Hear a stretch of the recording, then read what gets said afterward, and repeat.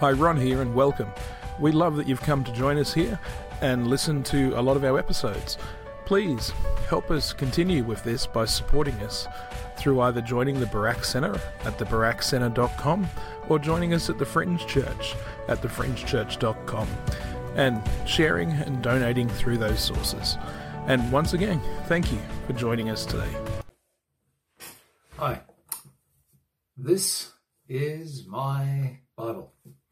When it started off, it was probably about half as thick as that, but the pages have all swelled over decades. This is its third binding, and it's an old friend of mine. I can find stuff in this Bible that I can't in any other because I just know where it is on the page. It's a translation that makes sense to me, and I enjoy it, and I love it, and it's my friend. How to get started with the Bible? I'd suggest, seriously, if you want to just start to take those extra steps, buy a book. You can get all sorts of good apps on the phone and on your computer. That's great. Listen, it's probably just me being really old school. I reckon books give you something back that a blinking digital page doesn't. So go ahead and, get one. Now, which one do you get? There's all sorts of different translations. So you need something that makes sense to you. So if your English isn't real good, there's one called the Good News Bible. Grab that. It's designed for people for whom English was a second language. I think there's another one that's pretty good for that. It's called the Passion Translation. And these are just nice, simple English versions. If you sort of want to get,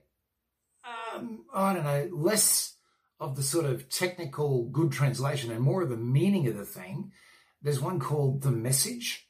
The Message is not really a translation. It's sort of he's turned it into much more contemporary thought forms in English. It's still good, by the way, and if you read it, you'll get the hang of it for sure. But The Message is that one. A lot of people start there. It's not a terrible place to start. I like one called the Jerusalem Bible. It's just sort of a nice balance of really good, scholarly stuff, because I've got a degree in this stuff. I'm supposed to like that, and a good read. Then you get others that are really designed almost for the scholars, the people who want to make sure that word means that and this, and those would be things like the Revised Standard Version, the New International Version.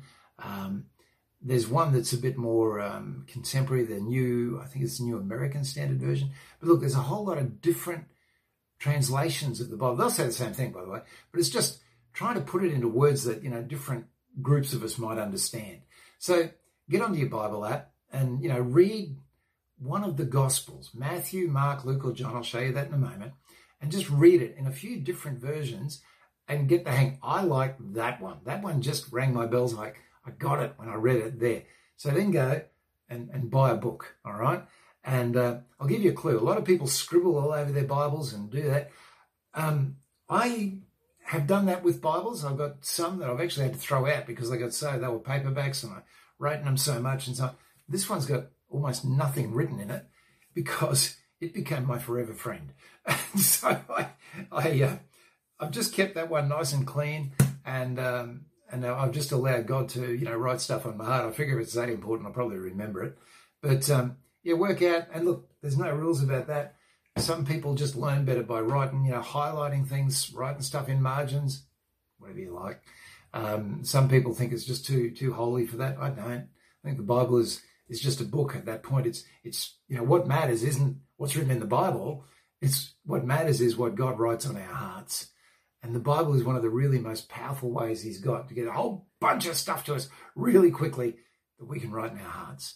And there's a lovely bit in the Bible, actually, in one of the prophets who says, there'll come a day when we won't say to each other, learn to know the Lord anymore. And it won't even be written down anywhere. It will be written in our hearts. That's where we've got to get to. So not, what you can quote in your head or even what you can read in the book. It's what's written in your heart. It's that thing that's become part of you. That stuff that you just know, just is. That's how the world works. That's how I work. This is the basis of life. This is what God's like. That stuff that gets down into our guts, that's what really matters. And that's what you want out of your Bible. Now, in terms of where to start, I'm going to make a really strong suggestion. if you've been watching some of these, you'll know Jesus is the key to absolutely everything in God. We are Jesus' people. Now, I'm just trying to find the bit. Okay, that bit there, that's what's called the Old Testament. That's everything leads up to Jesus. A lot of stuff there, right? This bit is what's called the New Testament. Starts with the stories about Jesus himself and then goes through. So the first, now, and I'm going to encourage you, get to know this, the New Testament bit really, really well. And, you know, as somebody said, you know, I didn't even know there were two bits in the Bible. There was an old bit and a new bit. And the new bit's 2,000 years old. Well, that's it. Start with this. It's the most relevant stuff to us. So the first four books in this are what are called Gospels. They're the stories of Jesus. Go there first. By the way, if you start with Matthew, which is the first Gospel, skip. There's a big list of names. Meant a lot to the people who it was written for, not so much to us.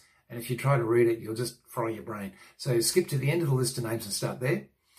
There are four of them. They're all written for a different purpose, for a slightly different audience. Someone described it, you know, if something happens at an intersection and there are four witnesses, one on each corner of the intersection, they all will have seen the same thing from a different perspective. That's what those four books are. They're the four witnesses on the different sides of the intersection. That's where you get to read what Jesus actually said. That's what you get, the memories of the guys who were with him, what he got up to. Fantastic. It's like a road movie. Get on the road with Jesus. Then after that, there's this book called Acts. That's fantastic. That's where the church got started. That's the beginning of our story. And that's the story we're still writing today, okay? And it's all about how they got hold of this Jesus thing and how it exploded out to become a global phenomenon that made Jesus the most famous person in history and the Bible the biggest selling book in history. How did that happen? From 120 frightened people hiding in a room to a global movement. And it tracks that. How did it move from being part, a cult, a sect in the Jewish religion to become its own thing and become so huge that people from every race and every culture could adopt it as their own? It's that story. That's Acts. Fantastic stuff. And yeah, the more you learn about that, the more fun it becomes. Then there's a bunch of letters. And these are written from guys who were there. And they're writing to the people who are trying to follow them as they follow Jesus and trying to sort out the questions they get asked about morality, about what God is like, about what we should do to worship God, about how we should live, what should our communities look like. People are saying bad things about us. How do we answer them? All that sort of stuff. It's just fantastic. And look, the first read, you'll get a whole lot out of it. Really, honest to goodness, you will just get so much good stuff out of those letters. But the more you learn about the guys who wrote it, why they wrote it, who they wrote it to, what the question was, the more you go far out. This stuff has really got some teeth. And like I said, I got a degree on this stuff a long time ago.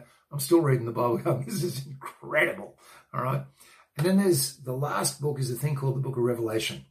In another playlist, you'll find the notes on the Book of Revelation. That is a book, fair dinkum, you simply can't just read it and work it out. It just is not. It was actually written to hide its meaning from people who would have killed people who were carrying a copy of it.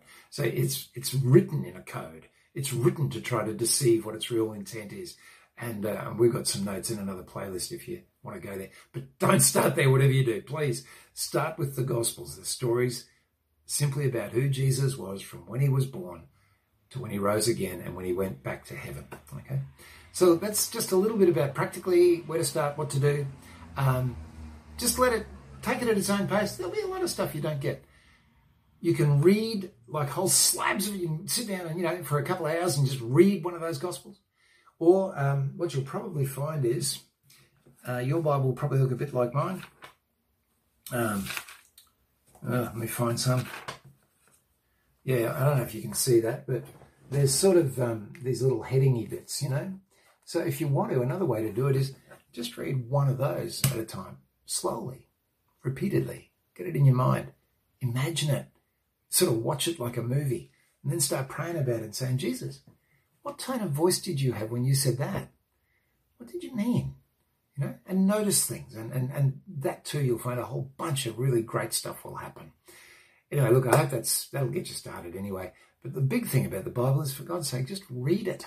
Just let's stop talking about it and actually read the thing. Let it defend itself a bit and let it become to you what it has become to me. A just well of Holy Spirit inspired stuff that keeps leading me deeper and deeper in Jesus. Thank you for listening to another episode. And please, don't forget to sign up to the BarakCenter.com or thefringechurch.com and help support us so we can reach many more. Thank you again for joining us today.